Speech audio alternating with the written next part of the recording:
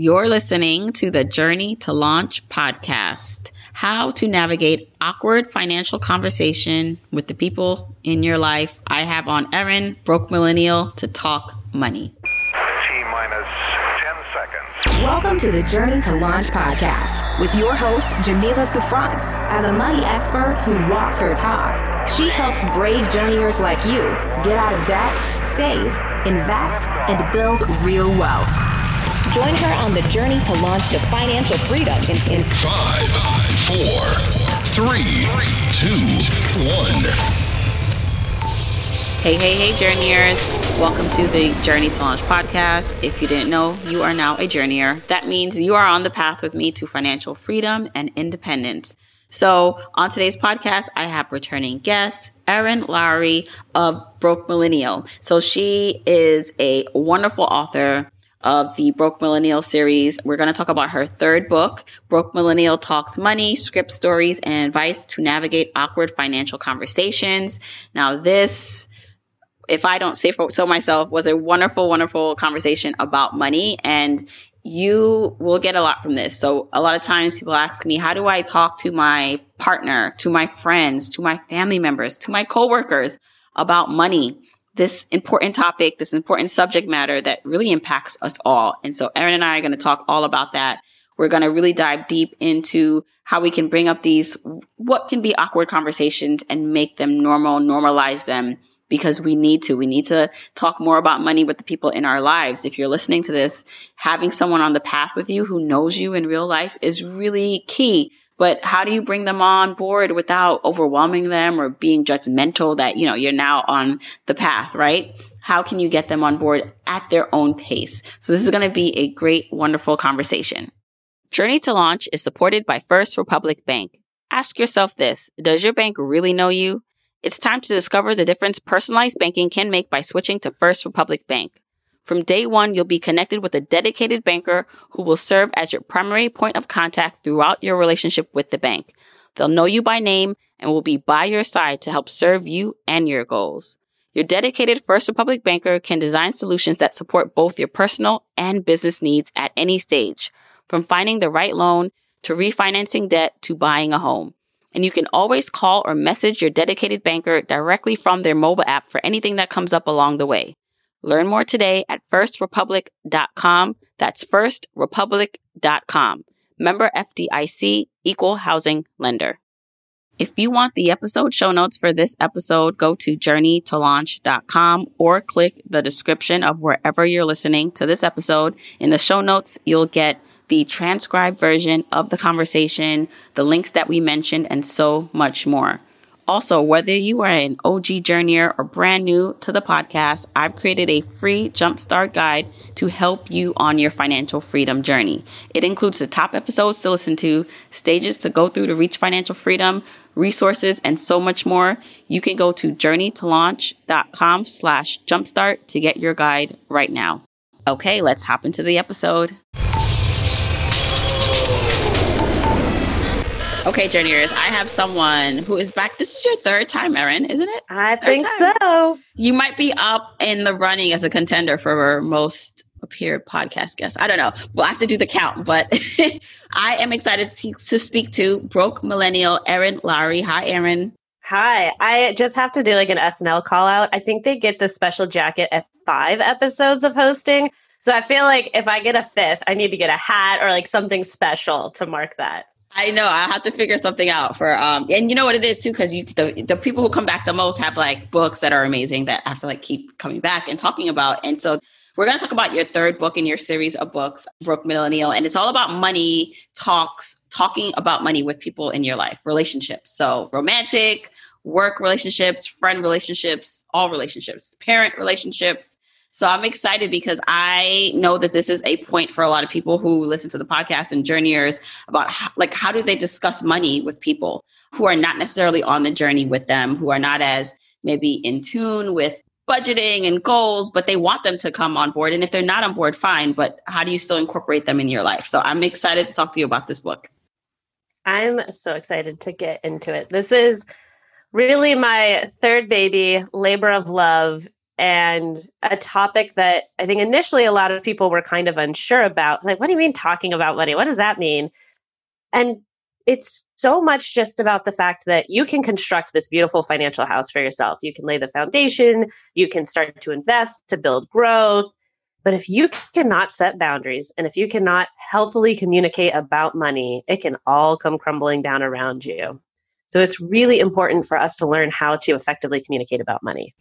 Yeah. And so one of the things that you do in this book for anyone when they pick it up is you have scripts in here. So you actual scripts on like how you can approach these matters, like the conversations about salary with coworkers and friends and, you know, the friend that still wants to go to brunch and trips that you can't afford. Like, how can you bring that up? So you have actual scripts. So we'll get into that. But first, I want to go back to something you said, like that people at first maybe didn't understand the need for this book. And I feel like since we're in the personal finance space, we know because these are the types of questions we get asked. This comes up a lot, money conversations. But what was the pushback or maybe the hesitant feelings from people in terms of just the topic? Like, why don't people understand that this is necessary?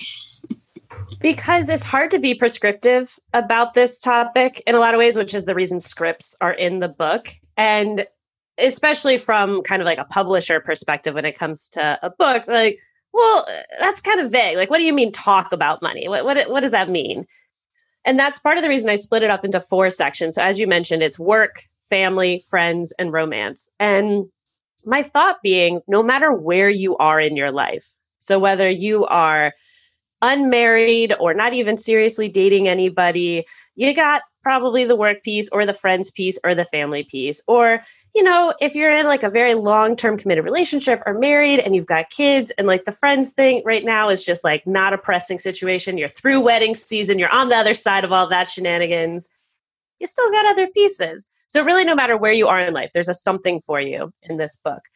But the other part too, I think a lot of folks, especially those who don't work in personal finance like we do, kind of forget that everything we talk about comes back to money when it comes to so much of our relationship dynamics. And a lot of it is coded language that we use. It might be, hey, we're on the surface level having a conversation about something like family planning. Like, oh, we're going to wait another year or two to have our next one because we want to wait till this one is in kindergarten.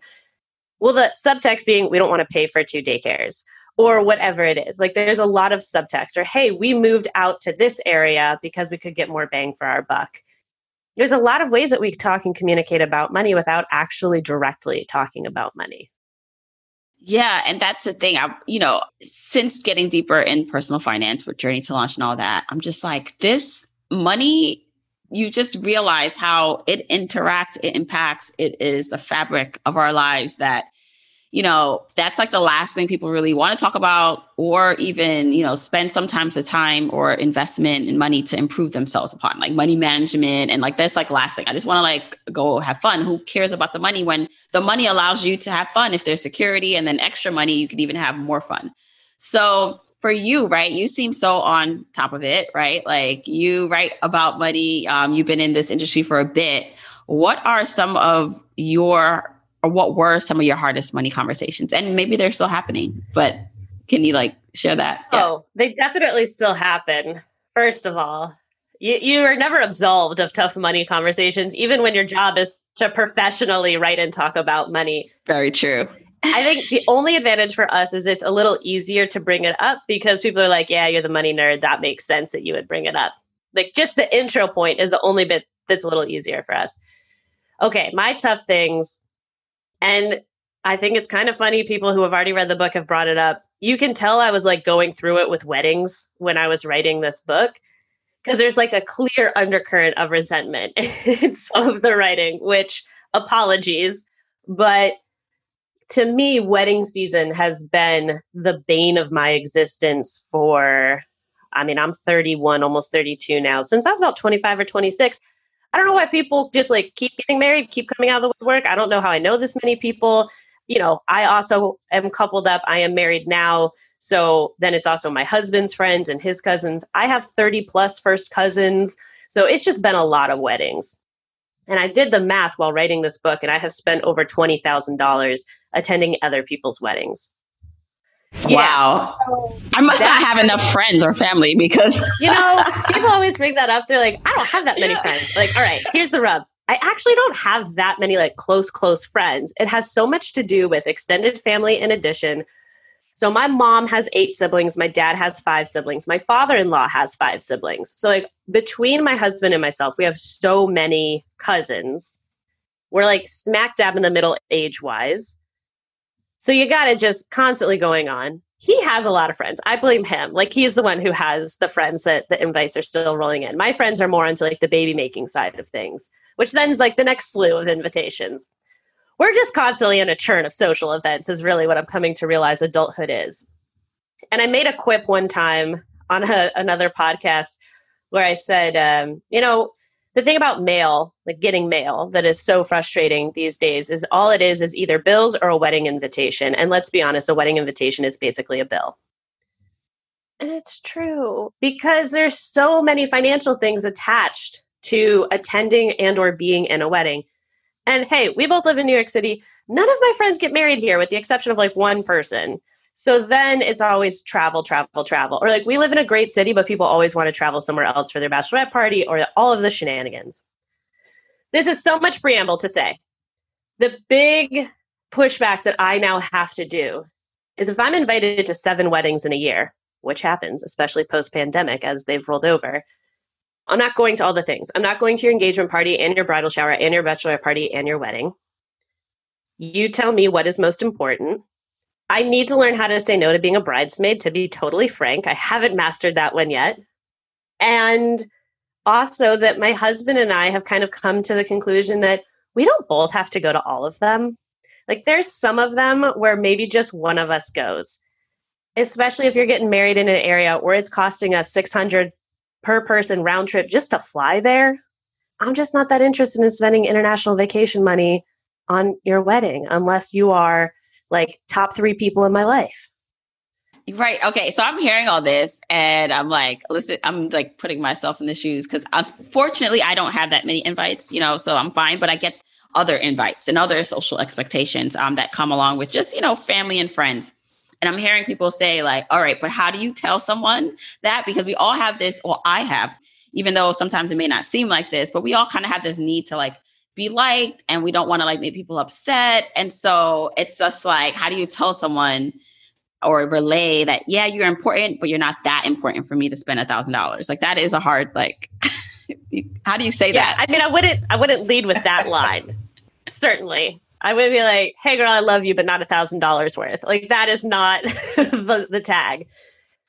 Really, it's all about context and also telling people early. Do not be waiting till the last minute to let people know, especially somebody who has planned a wedding. Like that is so frustrating. But you really want to be providing the context about your why. So saying something and being totally upfront, I love you. I'm so excited to be your bridesmaid, but I have to be honest. I have 5 other wedding invitations this year. I'm in another wedding or whatever your thing is. So it could be we're trying to save up for a down payment on a house and we're trying to save really aggressively, or, we're looking at starting a family this year, or we're trying to save up for our own big international trip we're taking. It doesn't have to be like a traditional milestone thing, whatever is important to you, but, trying to pay off student loans. Give them the context and say, so because of that, I can't do all of the things. So I want to know from you, what is the most important thing for me to attend? So one, it feels like they have a little bit of say, there's a little bit of back and forth, and you're not just saying, no, I'm not doing that. I'm just doing this.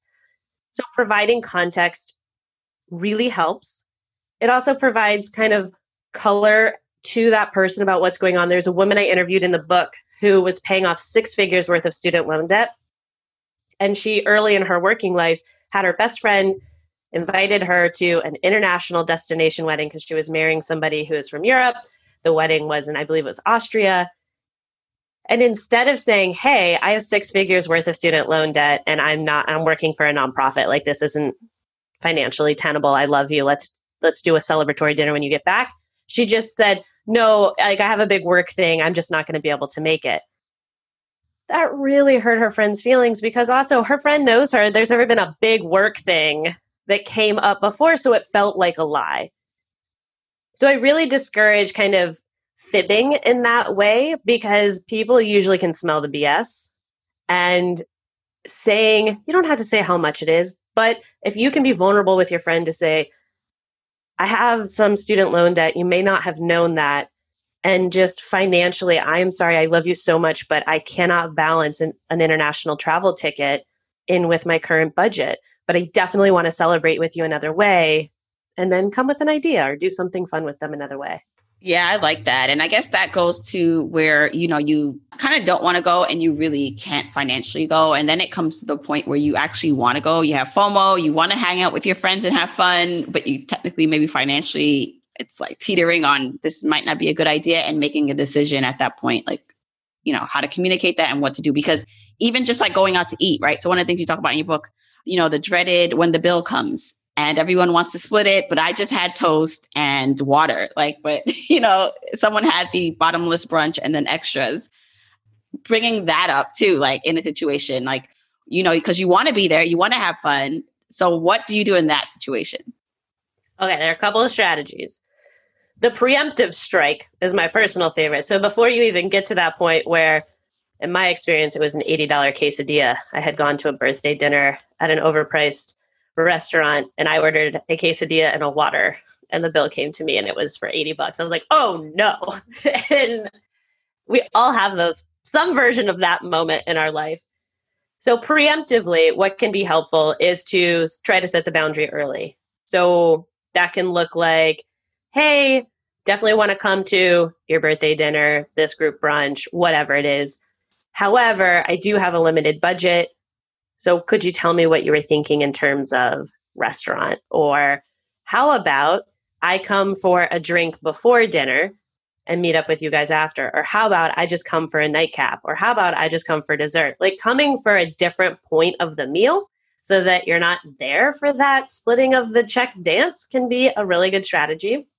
If you want to be there for the whole thing, you can also start a friend fund, which is a savings account where you set a little bit of money out of every paycheck so that when you want to do more of a splurge thing, you've got it.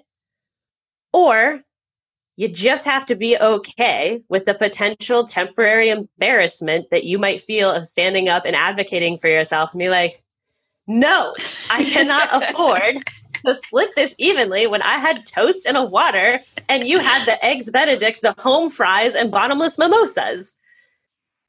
That's important. And one of the lines I really loved in the book, Melanie Larkart makes this point about what is going to make you feel worse. The temporary embarrassment you might feel, or the resentment that's going to linger if you don't say anything. And also thinking about that, what's going to be more damaging long-term to a relationship? Probably the resentment. Yes. And, it's interesting because these happen all the time, like in our lives where we have to advocate and speak up, and we may feel a little embarrassed, but you'd be surprised too if you're honest with it. So I always say this, like if it's like a really close friend, it's to me that's part of their gift. If I'm like paying more and I didn't do that, and I know everyone at the table, I don't mind. But kind of getting invited, and this is pre-COVID that happened, and when I was younger, pre-kids, this happened more. But then I'd be like, oh, I know what's going to happen, so I'd either avoid it altogether, right? But I also think the honesty in it. So when you're not kind of putting on a front and pretending, and you can really be yourself with your friends, and your friends kind of already know your vibe, right? And let's just say you're just getting into your finances and you're you never talked about this before with them. So they don't know that you're into this. Sometimes just being honest in this way, even though in the moment it might feel like, oh my gosh, people are going to judge me, that I don't have any money, I'm broke, I'm cheap. But someone else at the table is thinking the same thing. I didn't know I could do that. And then it helps the whole collective become more. I promise you that's the case. More than one occasion in my life, I have been that person at the table who's like, hey guys, what if instead of splitting it this way, we prorate it based on what we ordered? And there's always one or two other people who are like, yes, let's do that. You usually get backup if you are the person willing to say it up front. So that is something to also consider, especially at those group functions where you might be best friends with two of the people there, but then it's also it's your high school best friend, and then their college best friends are also there, and then their young 20s best friends are also there, and you don't know all the people there. you will be surprised how much backup you probably get by standing up for yourself too. Yes, yes. And then we can bring in now just also reestablishing boundaries. So a lot of times, maybe you let things slide and you let things happen, and whether with family or friends when it comes to money. And so you never set the boundaries. You never were the person that spoke up. So how do you reestablish that with someone who does expect you to, pay more than your share, or expects you to just like give more than you have? Context again. The other thing to consider in that is that oftentimes our lives are happening on very different timelines. So even if on paper the two of you make the same amount of money, maybe one of you decided to buy a house or have kids or get married or just have different financial goals now than you did 5 years ago. And that's okay. Or maybe you're in positions where one of you financially kind of took off in the career path and the other one of you either works a job that doesn't pay as well or what have you. So getting into dynamics where friends make different amounts of money guaranteed to happen in your life, or that your financial priorities just have shifted.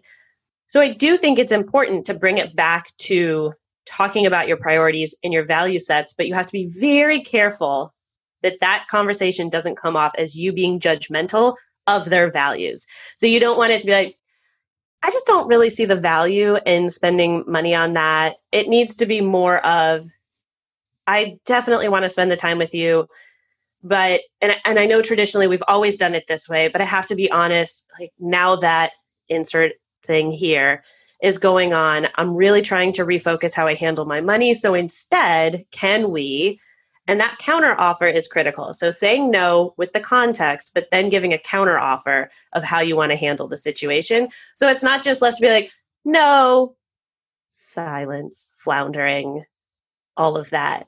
Providing some sort of counter offer is a really critical strategy. Right. Okay. So, all right, we talked a little bit about friends and money. Let's go on to coworkers and those kind of relationships that we have and money. Because one of the other things, big driving factor is our income. And if we have coworkers, especially in an industry where, you don't know their salary, there's a range and there could be some discrepancies.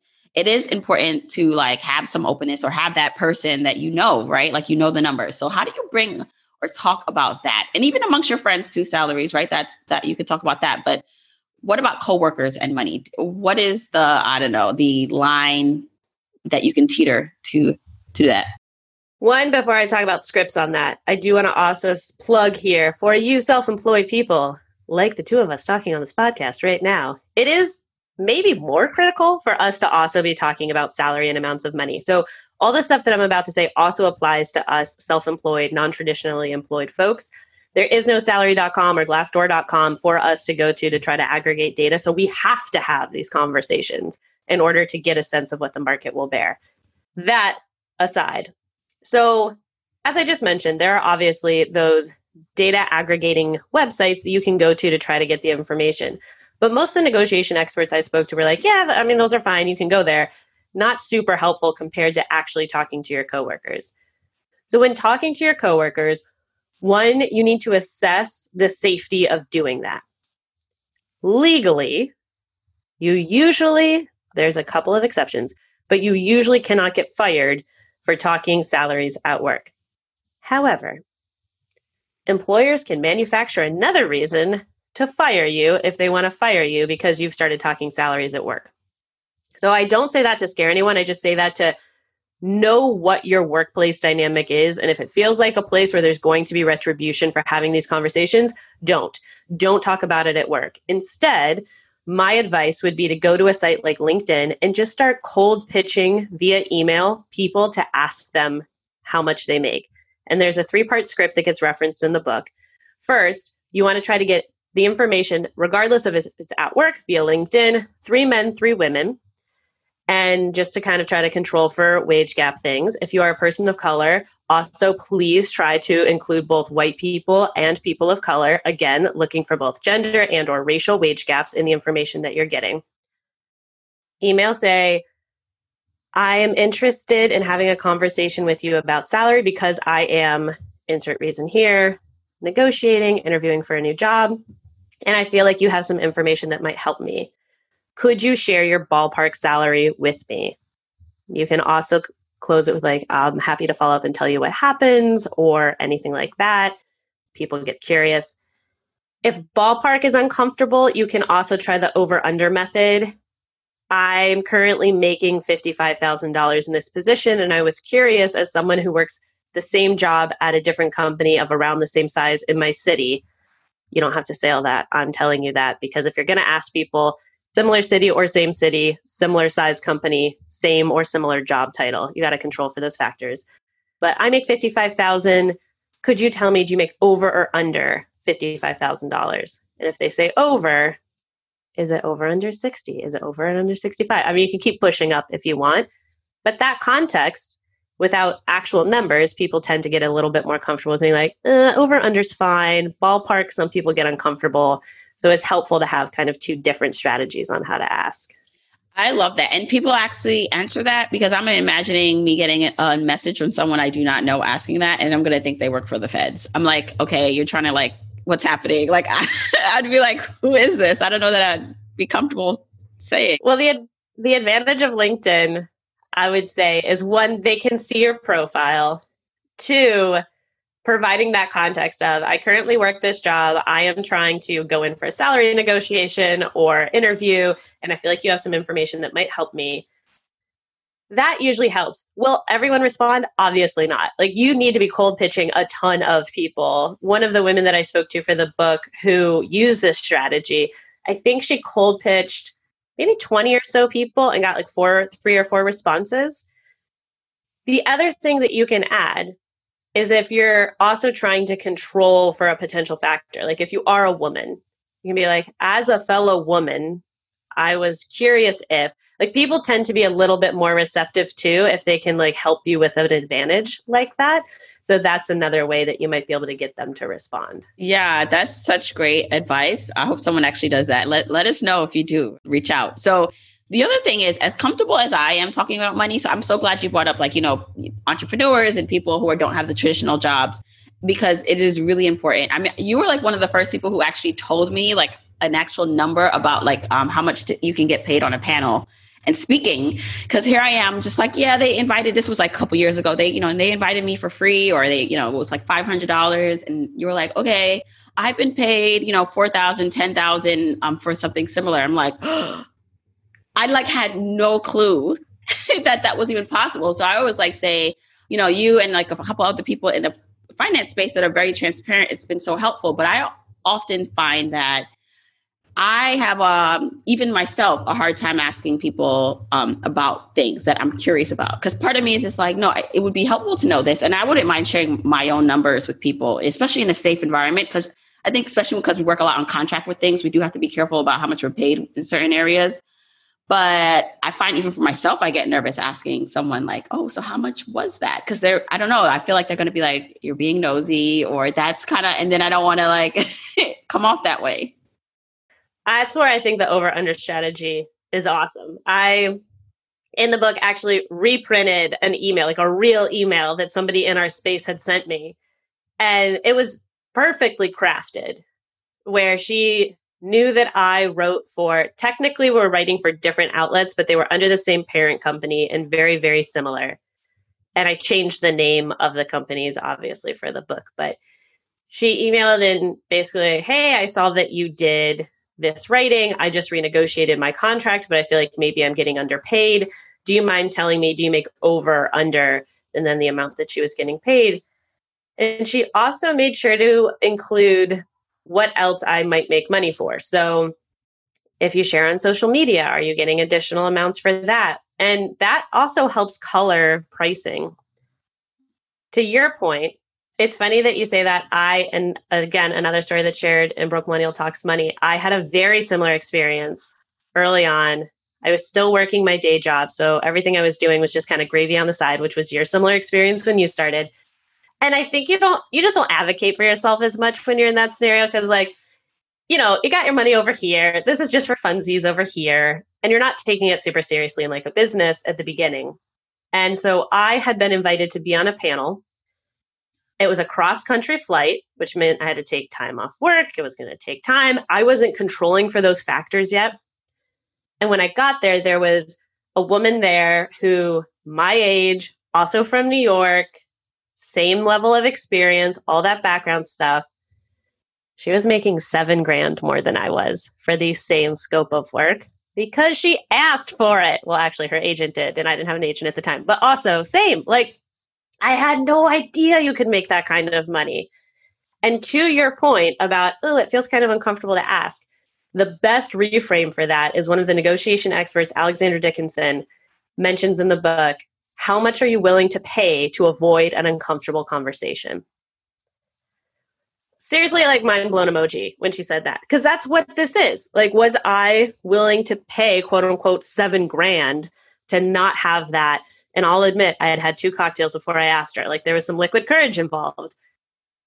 But now that's always what my reframe is. And like, well, if this could be thousands of dollars to know, am I willing to pay that to avoid asking? Yeah, that's such a good reframe. And I love this. Okay, so talked a little bit about salaries. Now I want to go into relationships, romantic relationships and money. And so let's start like in the beginning stages. When you're first dating someone, the first date, right? Are you bringing up money? If you're really into money, how does that work? Like, when do you introduce the money conversation in the beginning of relationships? Well, it's going to happen on the first date anyway because of the who's going to pay dance. It comes up still. You're not going to directly talk about it probably, but it does still come up. And, you know, there are people for whom that exact scenario gives them a lot of information about the person. One of the couples I interviewed for the book, I love their story that she got excited because he used a coupon on their first date. And I know for some people that would be just a huge turnoff. But for her, it was an indicator that their money personalities were very aligned because she would do something like that. And also to be comfortable using a coupon on a first date, I think says a lot about a person as well. So you're already getting messages. Do you need to bluntly bring it up? No, unless you do our kind of work where like, what do you do? Like, I write about money. Like, if that comes up, sure, bring it on up.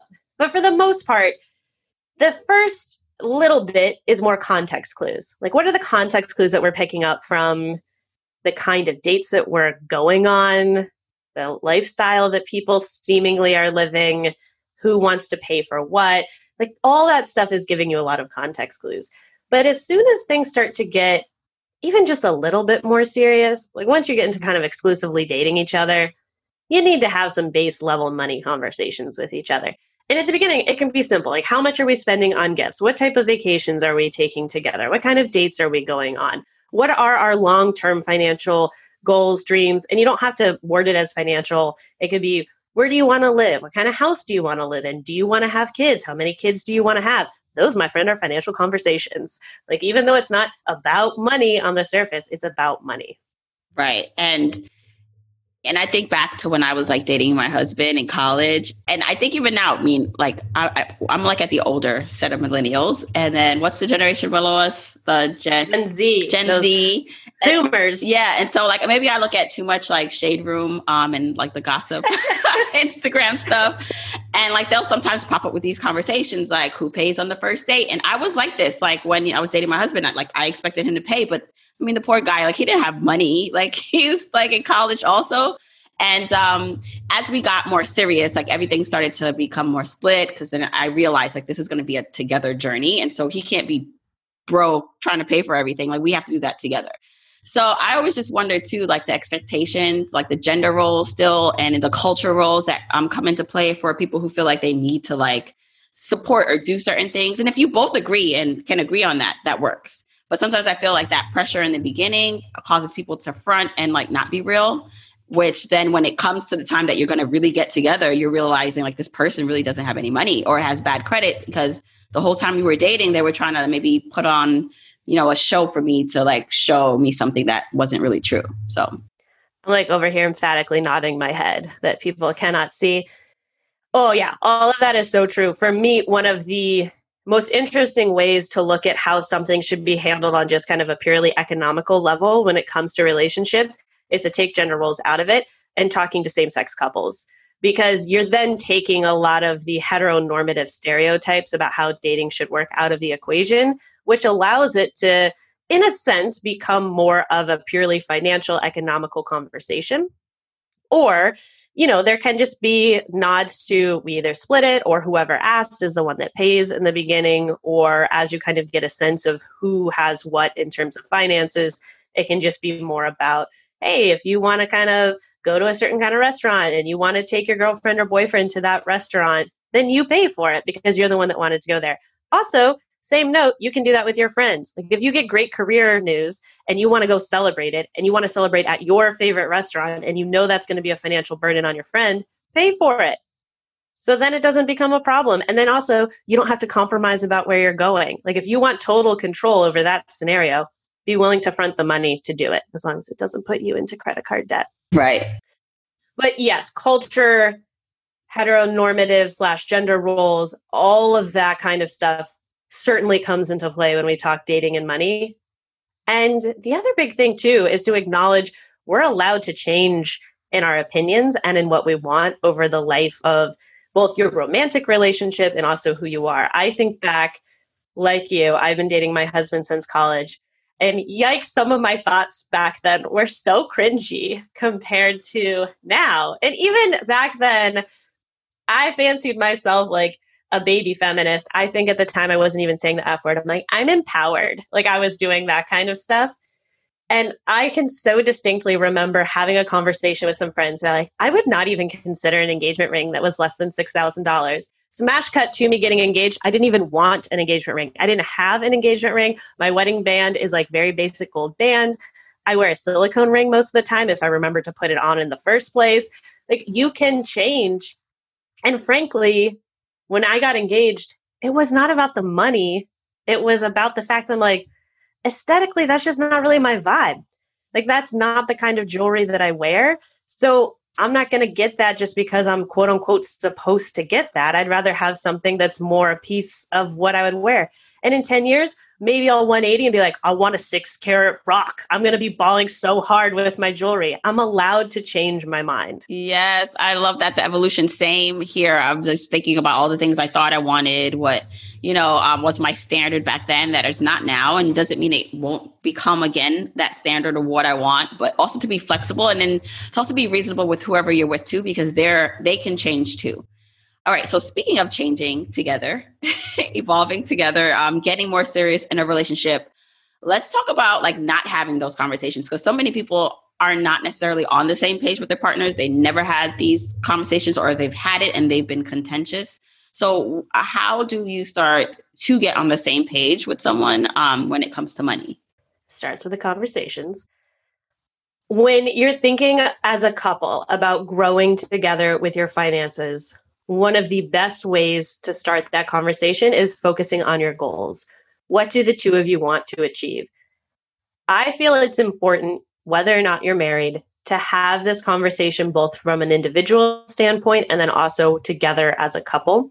We are still allowed to be autonomous individuals, even if we legally are bound to one another in marriage. We're also allowed to want different things. So then it also starts to become about how do we compromise to meet either in the middle, or how do we let this person have the win on this particular issue?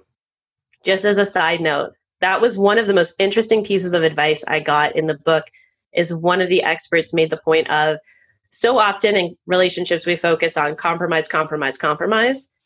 Sometimes the one person can just take the win as opposed to always having to meet in the middle. And her example was, we're buying a couch. One person wants to spend $3,000. One person wants to spend $1,000. It doesn't have to be we meet in the middle at 2. It can be we spend $3,000 on the couch, but then the other person gets a win at another time. Danger there is going tit for tat on every single money thing. But that is, an interesting and good thought as well.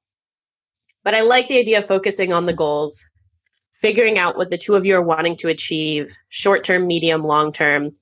Obviously, those need to evolve and change over time. But setting a goal together, such as, okay, in 2022, we want to take a 3-week trip to Asia, and it's going to cost us $10,000. So how are we going to save for that goal? How are we going to modify our existing budget for that goal? Then when things come up, when points of conflict around money come up, go back to the goal first, looking at, all right, well, if you make this decision or if I make this decision about finances now, how is that going to impact the goal that we're trying to reach? Do we want to do it? Do we want to modify the goal? And so using that as a bit of your compass in these conversations can be really important and powerful. Yes, love that. And then what about when it comes to now potentially getting married? You talk about prenups in this. You had that conversation and got a prenup. So let's go there with that. Okay, first, let's just disavow the myths that getting a prenup means you do not love and trust your partner. I know that is a knee-jerk reaction that at least one person listening to this just had. For me, I'm on a crusade to rebrand the prenup. The prenup has an atrocious brand at the moment. It needs a bit of a spin doctor to come out and have a conversation because to me, there's a few things to consider. So let me go through my in the defense of the prenup routine. First, as my attorney said to me, everyone has a prenup. It's just the default laws of your state. So that's thing one. If you are getting married, where are you getting married? What are the state laws around how assets and debt are handled in a marriage? Do you even know what they are? Most people don't when they're getting married. So that is just important information for you to have. If something were to happen in your marriage, how is money going to get divided and how is debt going to get divided? Do the two of you feel that that's fair? If you do, great, fine. You don't need a prenup. But if it doesn't totally feel fair, especially within the ecosystem of your relationship, getting a prenup can be a way to make sure that if something were to happen, things are going to be divided and settled in a way that both of you feel is fair. Thing two, you do not get into your car hoping, assuming that you're going to get into a car accident, but you have auto insurance in the small chance that something happens. You do not have homeowner's insurance because you're pretty sure your house is going to burn down. You have it in the outside chance that something happens. A prenup can be just reconstrued as marriage insurance. You're not getting it because you assume you're going to get divorced, but in the off chance that something happens, there is now a legal document there to protect you. Because I fundamentally don't understand why we have allowed us all to sign the dotted line of a legally binding contract that is a marriage license without actually knowing the terms and conditions of said thing. You and I would not sign business contracts without reading through the terms and conditions of that business contract. And as unromantic and as unsexy as it sounds, marriage at the end of the day is still a bit of a merger. It's still a contract. It is legally binding. You have to go to a judge to get it dissolved. So it is really important that we have these very practical conversations. Lastly, when you go through the prenup process, you have to talk about everything. Hypothetical scenarios that you never even thought of, all the way to the nitty-gritty of everything about your money. What better way to go into a marriage than to have had all of these different financial conversations and to still be committed to each other and to yourselves as a couple? And my hope is that for people getting prenups, that it's not those sort of sordid celebrity versions or the movie fictionalized versions of your in-laws are making you sign this because, they have a lot of money and you don't, blah, blah, blah. You're being strong-armed. Obviously, don't sign under duress. This should be the two of you making an agreement together that feels fair to both of you. And it's really important. You mentioned even just a debt, because somebody may be thinking, well, I don't even have much, right? So why do I need a prenup? But then maybe you don't have a lot of assets, but someone has a lot of liabilities. So it doesn't matter even if you feel like you don't have the capital or the assets now, but it can be very helpful in other situations. And another thing to consider is that at the moment of your marriage, let's say hypothetically you get married at 22, you're fairly young, you're just getting started, neither of you have a lot in assets, and the idea financially of getting a prenup is just not tenable because they can be expensive. I like to think about it as paying an upfront lump sum for an insurance policy that then hopefully just prorates out over, knock on wood, you don't have to use it, but in case you do. And I get that at certain ages and certain financial situations doesn't make sense then. I still would look up the laws of your state. I still would have this conversation to set you up for potentially a postnup. If you do not get a prenup, you can have a postnuptial agreement, which is basically a prenup after you are married. So it's another document that also helps decide how things would be split. And if we can normalize these conversations, then it doesn't have to feel like a hard sell of, I'm about to divorce you, so I'm going to get a post-nup now. It can be more of, hey, there's a major shift happening in our relationship. For example, I'm going to step out of the workforce to raise a family. Therefore, I'm no longer earning an income and things are really going to change for me financially if that's something were to happen. So let's have a post-nup to account for that reality. So those can be really important conversations. That also being just like a really classic example. There's a bunch of different examples. My last thing too, on the prenup point, I know a lot of folks also, for whether it's culturally, religiously, socially, what have you, will make a comment like, I would never leave my spouse. And that might be true. No matter what happens, you might not leave. Doesn't mean that person won't leave you. And that to me is a critical part of this conversation is no matter how dedicated you are, you cannot control another human being. And that's really important to consider. Yes. Oh my gosh. All right. So as you can see, everyone, this book really touches upon like this is a tip of the iceberg in terms of like what's contained in the book. And one of the things that we probably won't have time for, but I do think it's just interesting and important to note is you even talk about just like family relationships and money, like your parents, like talking to your parents and, about, do you need me to take care of you? Do you have enough money? Because that is a big part of a lot of people's financial situation now, where they are now taking care of their parents financially. And so to understand that and the estate planning that comes with that, I recently helped my grandmother with her estate plan, which is really important because she's getting older and she has these assets that we wanted to make sure like we're going to be protected for her and the family. So I think that is also an important point. I don't know if you want to like briefly touch upon that, but it's something I know that weaves in and out of everyone's life also.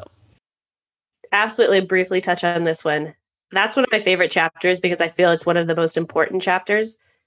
One, you want to make sure that your parents are able to age with dignity. And right now, the idea of financially supporting them might be a big stress factor. But to take the unknown element out is important. So to have the conversation so that you are empowered with the knowledge and can start making plans for them is critical. And I always get asked, how do you start the conversation? There's a few different ways. One of my favorites is asking for advice. We all know parents love to give advice.